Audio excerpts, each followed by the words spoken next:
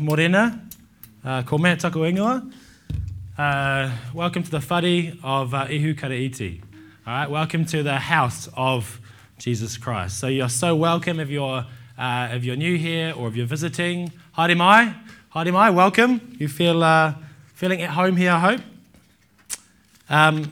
This morning we're going to be looking at about what it means to be God's family, which is just awesome actually, because we've had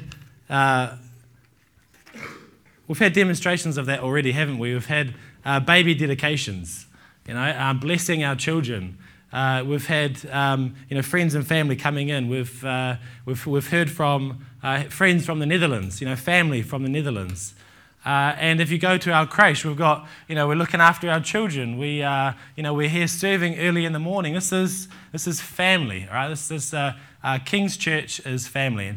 And part of the series that we are going through at the moment is just to look at the core values of what's really important to us as a church.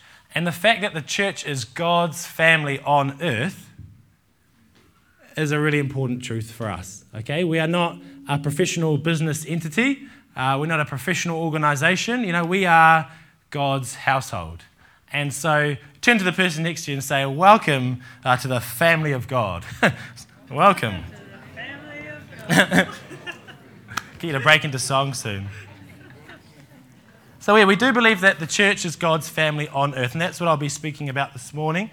So we're looking at questions like, what does it look like to be God's family? How did this family come about? Who belongs in this family? Now, there's one thing we know about family, is that it's not an individual thing, is it? Come over to my house, come and meet my family, and then you come over to the house and it's just them sitting on their own. No. It's a big group. There's lots going on. It's a corporate thing. And it's not a connection. It's not relational bonds based on interests. I mean, I'm very different than my sister, all right? But no matter what happens, no matter what we're interested in, we are always connected. We are always brother and sister. So it's not an individual thing. But the challenge of understanding the church as God's family is that we live in a very individual culture, don't we? It's my individual aspirations, my goals, it's mostly about me. And also church history has tended, recent church history has tended to focus on the individual as well, on how the individual gets right with God in order to spend eternity with Him, right? Which is a good thing. Of course it's a good thing, but it's not the full picture, is it? Right? It's not the full picture. So often we get presentations of the gospel, and they are individual presentations. Right? How are you going to get right with God? Your sin has separated you from God. Be forgiven. And of course it's true, but we don't hear a lot about family, about whānau. We don't hear a lot about God's big plan to rescue a family for Himself. We don't hear a lot about the corporate nature of what God has done in and through the gospel. And so what we need to do sometimes is come back to the Bible and read it afresh with fresh new lenses of what it means to be God's family. And that's what we're going to try and do this morning. And we're going to do that by looking at Paul's letter to the Romans. A bit of light reading this morning. Paul's letter to the Romans. Now, this letter here is Paul's clearest presentation of the gospel in the whole Bible. The gospel being the good news about what God the Father has done in and through His Son. Something happened in Jesus Christ of Nazareth, dying on a cross, and it's good news. And this good news is about what the Father has achieved through His Son.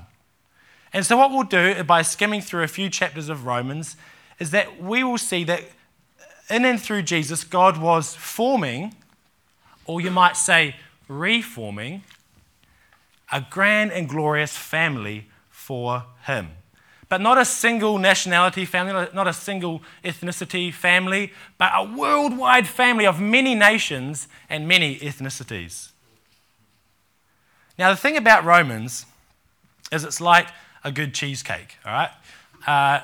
It's dense and it's intense.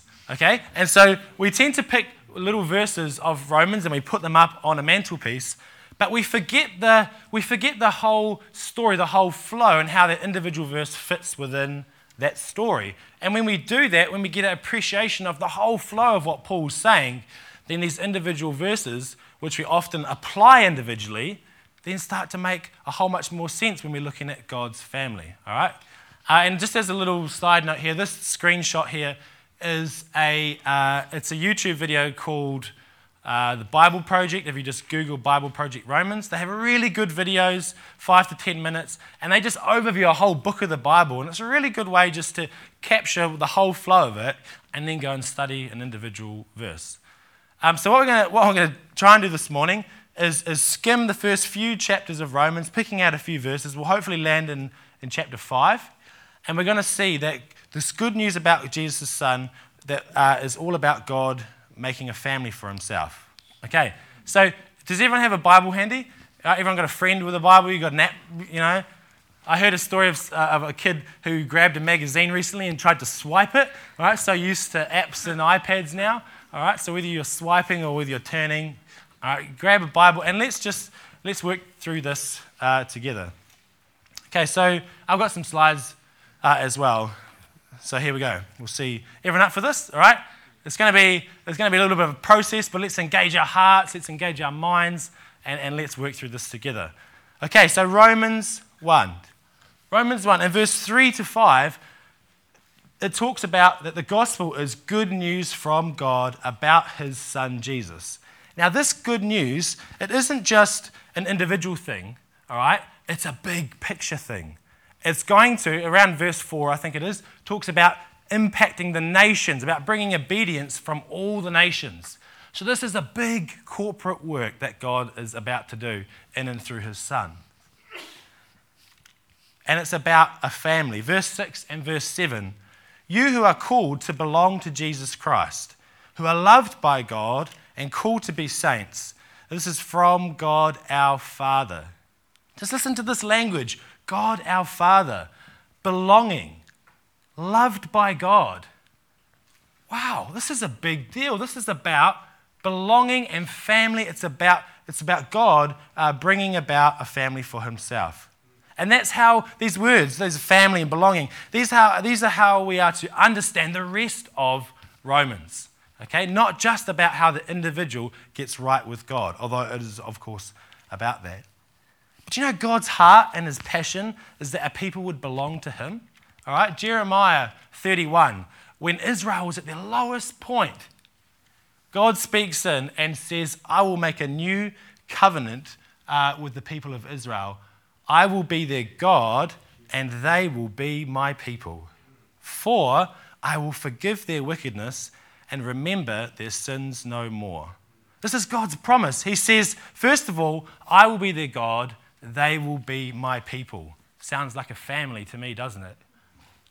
For I will forgive their wickedness and remember their sins no more. All right, the forgiveness of sins was a means to an end, that we might belong to him. For too often we hear the gospel is only about forgiveness of sins, and praise God for that. But it doesn't stop there. Forgiveness of sins means you are welcomed into God's family, all right, into his whānau. That was the promise all along. Now, my wife, Becca, she's out helping with the kids today, but she tells a story about when she was working at a daycare and she had just recently become a Christian. And I don't think anyone else at the daycare knew she was a Christian yet. But there was one other lady there who was a Christian. And Becca's on her lunch break. She's walking past this other lady sitting having her lunch break. And the Holy Spirit spoke to that lady and said to her, she's one of mine. She belongs to me. And then, so from that, she piped up a conversation. Are you a Christian? Do you know God? And then she was, like a really loving friend in that workplace. But notice God didn't say, she is made right and holy and pure and spotless with me. Of course, all of that was true. But God's heart, even beyond that, is she belongs to me. She is my daughter. All right? And if we hear about the gospel and the forgiveness of sins, and it doesn't move our heart that we have a loving Father who adores us and who just welcomes us into his family, then we haven't heard the full expression of the gospel. We've stopped at forgiveness of sins and haven't moved on to the greatest revelation. The greatest revelation of the gospel is actually adoption, that we are welcomed into his family, that we belong to him. Catch the heart of the Father in that. So Romans 1 continues, though, because it explains that there's something in the way of people belonging to him. Verse 18 in chapter 1 makes it clear. Ungodliness and unrighteousness of man. And you see, the problem is mankind is rotten at the core. We look good on the outside, we have a nice facade, but something is terribly out of joint with mankind and with creation. And that's because we are separated from him in our sin, in our wickedness. Verse 21 of Romans 1 talks about the fact that people knew God, but they didn't honor him as God or give thanks to him. So our thinking went downhill, our actions went downhill, we became separated from him. Now, I don't know if you watch the news, or you might be on the BBC swiping away or something like that, and you hear of these great atrocities in the world, of these injustices. I read one recently, and as a builder, it really riled me, that there was a rubbish tip, and there's a whole bunch of poor people living in the rubbish tip. And because the local community, they didn't have the right farming practices or something, this big flood came and basically washed away the rubbish tip and all the people living in there. And lots of deaths, but mostly from the poorest of the poor. And you read something like that, and something just irks inside you, doesn't it? Like that is not right, and that justice must be done. Has anyone had a feeling like that in the last couple of weeks as you're reading the news or something like that? It's like, that is not right. That's a God-given feeling. That's how like God feels, but on a much bigger scale. He is torn. He angers. He just longs for justice when he sees that. So, although we are rotten at the core, and although we are full of wickedness, he can't overlook that, can he? And that's where Romans 2 starts to talk about God's anger and wrath and his judgment. And this is where we start looking at the law court language that's common in Romans. You see, God is a loving Father, but he's also just and holy, and so he can't overlook our wickedness, but he must deal with it.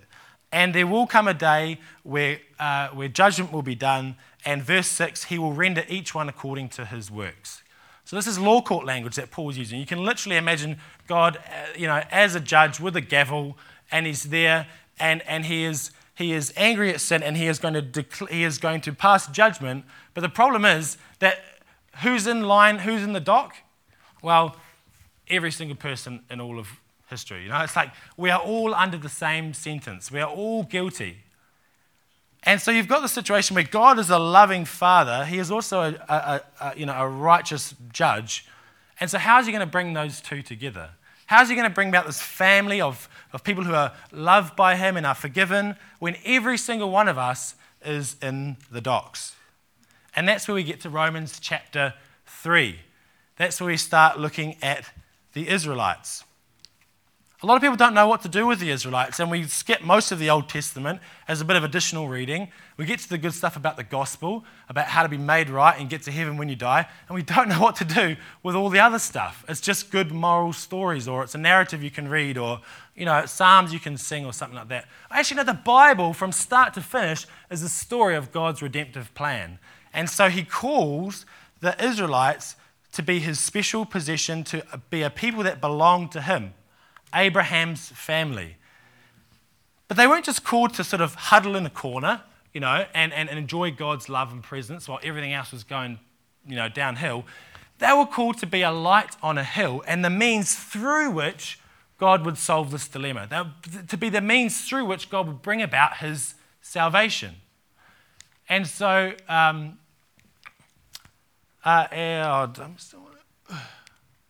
here we go. So he says in that top slide there in Isaiah 49, it's too small a thing for you to be my servant to restore just the tribes of Jacob and Israel. I will also make you a light for the Gentiles, that my salvation may reach the ends of the earth. He calls this people, he calls Abraham's family in order through which to deal with this problem of wickedness and sin, and to bless all the nations of the earth through him. Right? That was Abraham's calling, wasn't it?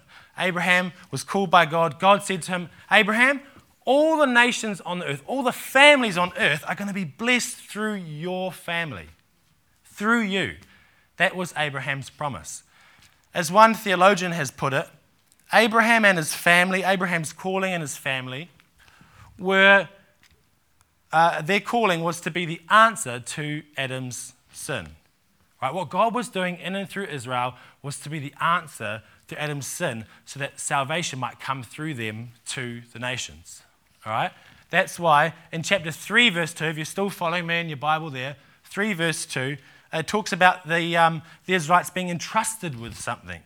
They were entrusted with the very words of God in order to bless the nations. Now, anyone deliver mail or anyone, a postman or a postwoman or anything like that?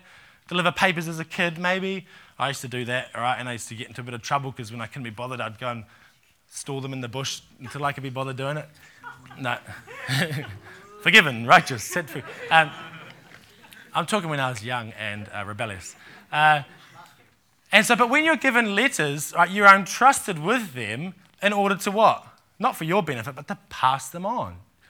But what happened with Israel, it's like the equivalent was they were a mailman, they were a postman, and they hoarded all of these letters and basically had this big pile of letters and going, well, look how important and look how amazing we are, we have all these letters. Forgetting that what God was doing through them was not just for them, but to bless all the nations on the planet. All right? But here's the thing. As you read the Old Testament, it becomes very obvious they failed in that calling. All right? They, as their own prophet said, they were unfaithful. So verse 3 of Romans chapter 3 starts talking about their unfaithfulness. They have failed in their calling to be a blessing to the world, but God said that through them he was going to do something. So has God's promise, has God become unfaithful? He said he was going to do something and now they've failed? How does this all work out? Well, basically, enter Jesus. Now, Jesus was what? He was an Israelite, all right? And he was the Messiah. And so he represented his people. And all the promises in Jesus are what? Yes and amen. In other words, all the promises to Abraham, all the promises about them being, the light through which all the nations of the earth would be blessed, all of these promises that he was going to be a light to they were going to be a light to the world were realized in and through Jesus, who represented his people. And so it's not that plan A failed and so the Israelites get kicked out the way and then plan B is some other means. No, yeah, they failed, but God didn't fail because in and through the Israelites there comes Jesus. And he, as God's own son, takes all of the wickedness and all of the sin on himself in order that God may declare innocent all the people who are in the gavel, in the docks, who trust in him. All right? So that's Abraham and his family. And as we understand Romans in this way, as we understand the gospel in this way, it makes perfect sense in chapter 4 why Paul spends a whole chapter talking about Abraham. Now, chapter 4, people often reduce this chapter down to just a biblical example of someone who was forgiven for their sins, not by working hard, but by having faith in Jesus. And praise God for that. It is absolutely true. You are forgiven and made righteous not by your efforts, but by having faith in Jesus. All right, but talking about Abraham here that's not the full picture of what's going on, of what Paul is talking about here. You see, when we hear words like justification, when we hear words like righteousness, when we hear words like that, we're so used to hearing them in a legal sense, aren't we? In a law court sense, and we forget to read them also in a covenantal family sense. Remember, what was God's purposes in Jeremiah 31? Yes, that their sins would be forgiven. Yes, that they would be made righteous, but also that he would create a people to belong to him. Now, I want to propose to you this, that words like justification and words like righteousness are not just about you having a right and moral legal standing before God, but they also mean that you are brought right into the family of God. Right? When I say you are justified and made righteous, It means that you are holy and pure and blameless, but so that you may belong to him, so that you may be brought right into the family. And for too long, the gospel has stopped at forgiveness of sins and not gone on to adoption as sons and daughters. So when you hear words like justified, it's not just a legal sense, it's a family sense. Right? So when it talks about being justified by faith, it's also meaning being welcomed right into his family.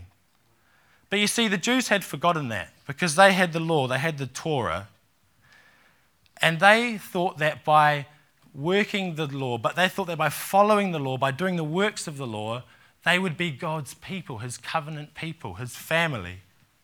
But Paul takes them right back to Abraham and says, hey, was Abraham given a right standing before God? Was he in God's family just because he worked hard and worked at the law? Or was it because God graciously gave him this status because of his faith?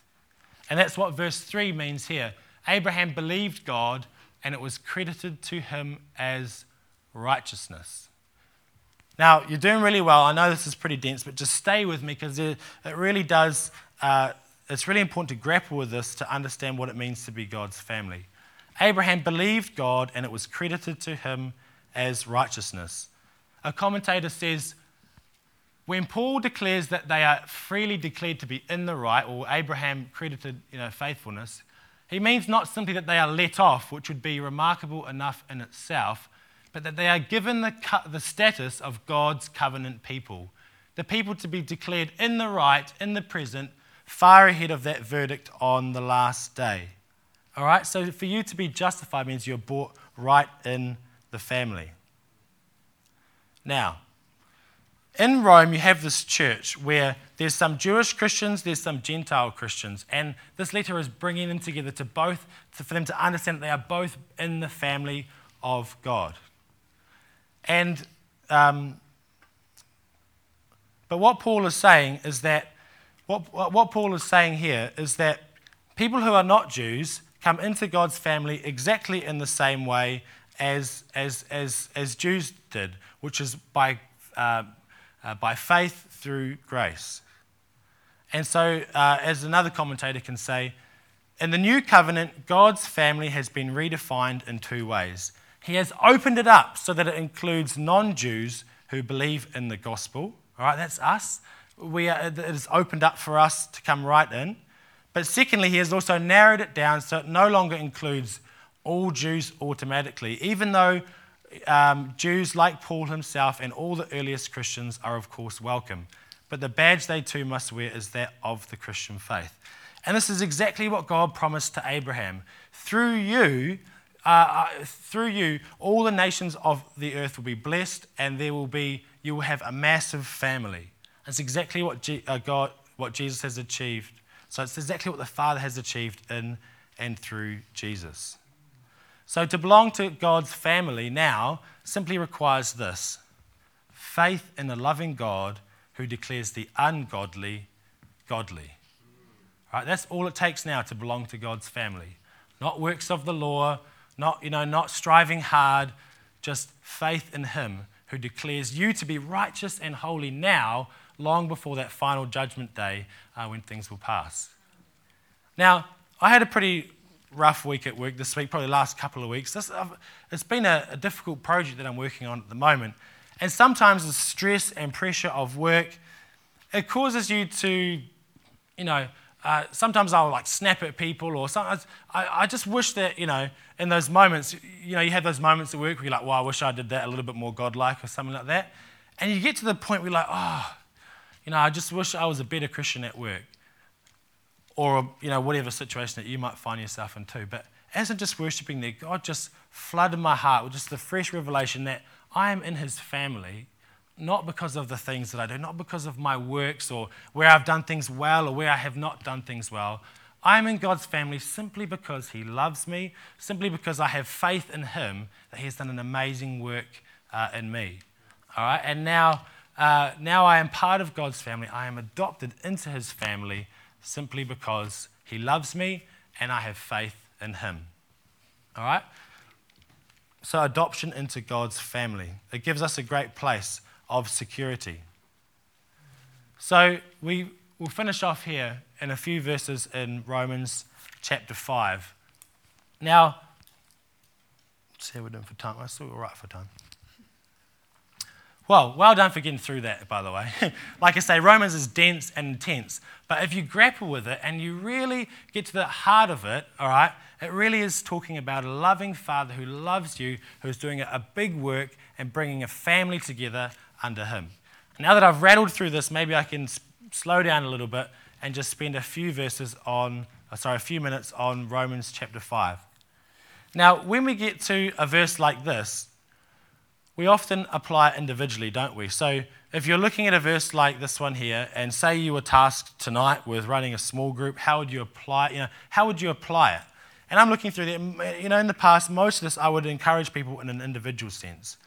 But what I'm hoping this morning would have encouraged you to do is see Scripture also in a family sense, in a corporate sense as well.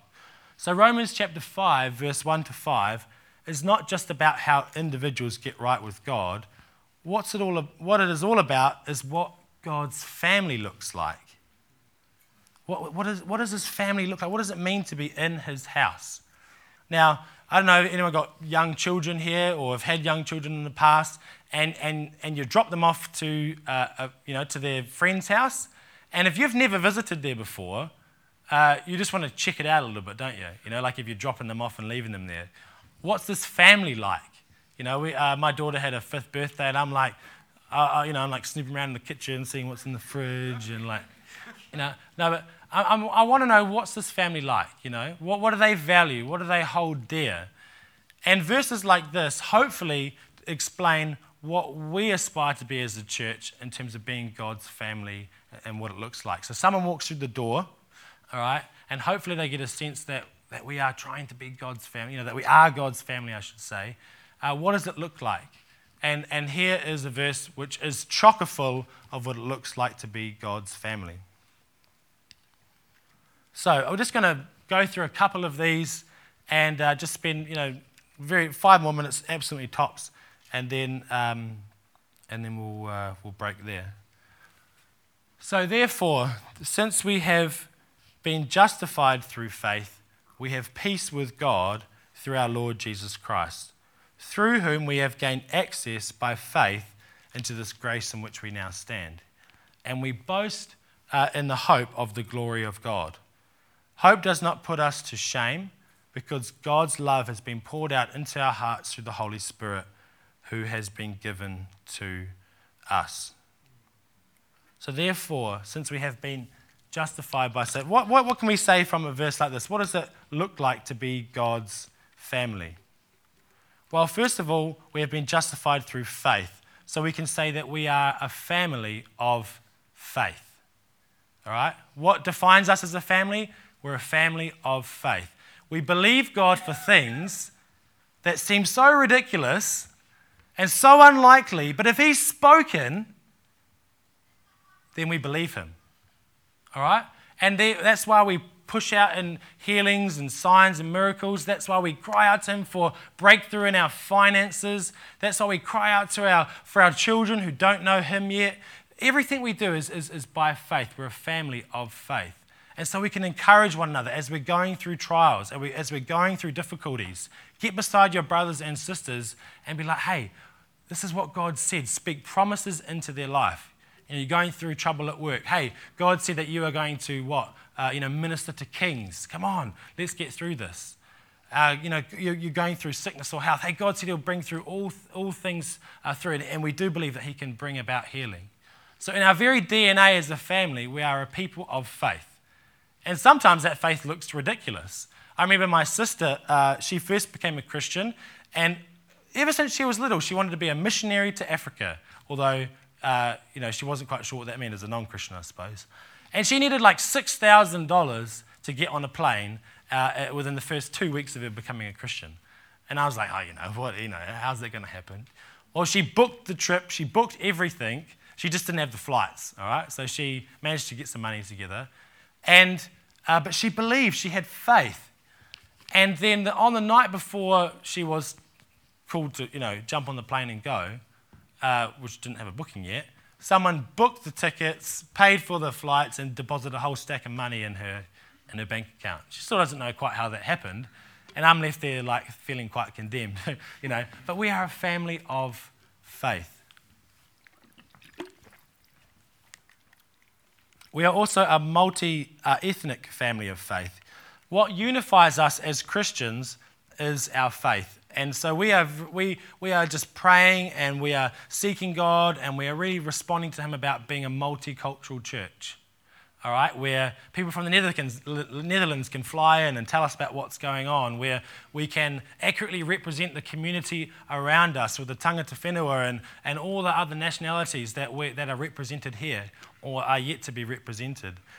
And that's because God has done a unifying thing in and through faith.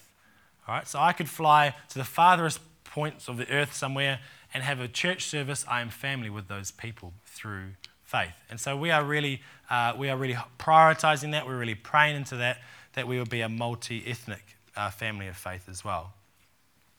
The other thing I've got here is we also have peace with God.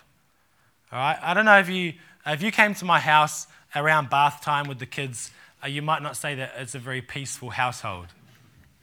But when people walk through this door, we are called to be a family that just has the presence of God here, that they encounter peace. Okay, and we don't do that through striving. We do that just by receiving His love and welcoming people into a family who are loved by Him. Okay, I'm just skimming through these really, but we have obtained access. There was a I don't know if you saw it, it was a couple of months ago now, but there was a very important diplomat to South Korea, I think it was, and he was, on the BBC getting an interview, and there he is there, and some of you are smiling because you've seen the video, and he's on the BBC live, and then this little kid like barges into the office room and starts grabbing some stuff, and this child has direct access right to the father.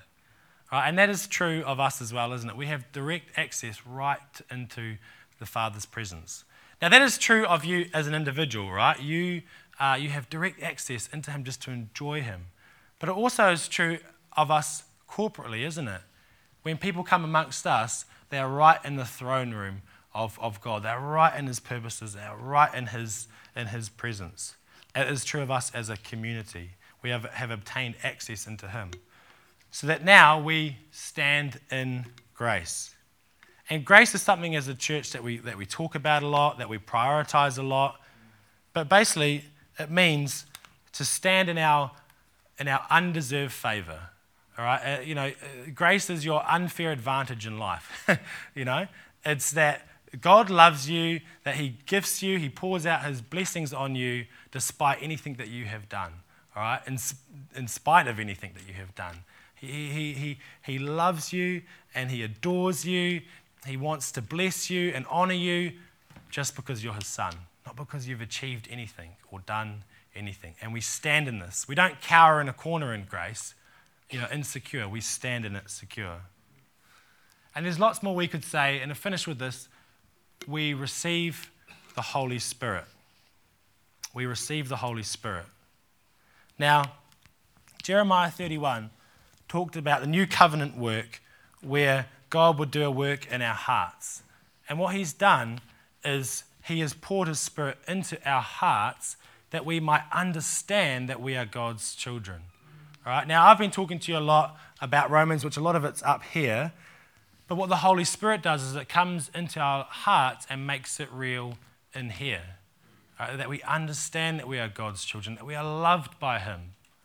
And that is the primary way that we know that we are God's children. And we could go on for the rest of the Romans, through to Romans 8, where it talks exactly about that. But we are loved as His children, and because we are loved as His children, He gives us His Holy Spirit, and that makes us understand that we are God's children. Okay? So, look, why don't we stand, and I'm just going to pray and ask God to fill us with the Holy Spirit. And thanks, Jack.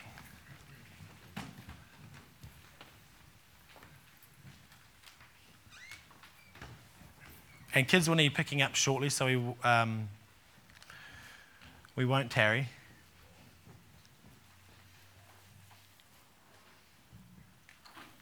But before we rush on, just quiet your heart before the Father. And last week, we heard Nat talk about a son who was far away, who was distant from his father. And if that's you, I just feel there would be an extended invitation to you this morning to come back to him, to know that your place in his family, your place in his wider family and in his presence is always there for you. And so his invitation to you this morning is come back to him. Be embraced by the Father. Yeah, know these things in your head, but experience them in your heart. Give me an opportunity to fill me with your presence and joy that you are his child.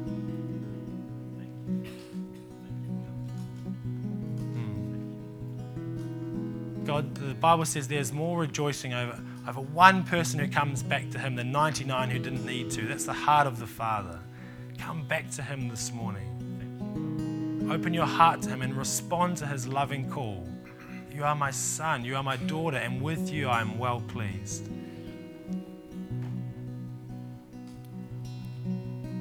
And this might be new to you. You may have never heard the gospel in a way that even talks about family. It may just be forgiveness of sins, but you have not realized the joy of adoption and the joy of coming into his family. The Father would welcome you in and say, come right into the house. You don't need to stand at the door looking nervous. Come right in. Check out what's in the fridge. Come and lie down on the couch and kick your shoes off. You are my son, you are my daughter, and this is your home. This is your whare. You belong here. You are welcome here. Not because of anything that you've done, but simply because of your faith in me. So if you've heard the gospel all of your life in a legal kind of way, but never in a family way, the invitation is for you this morning to come right in and be embraced by the Father. Thank you, Lord. Be embraced by the Father this morning.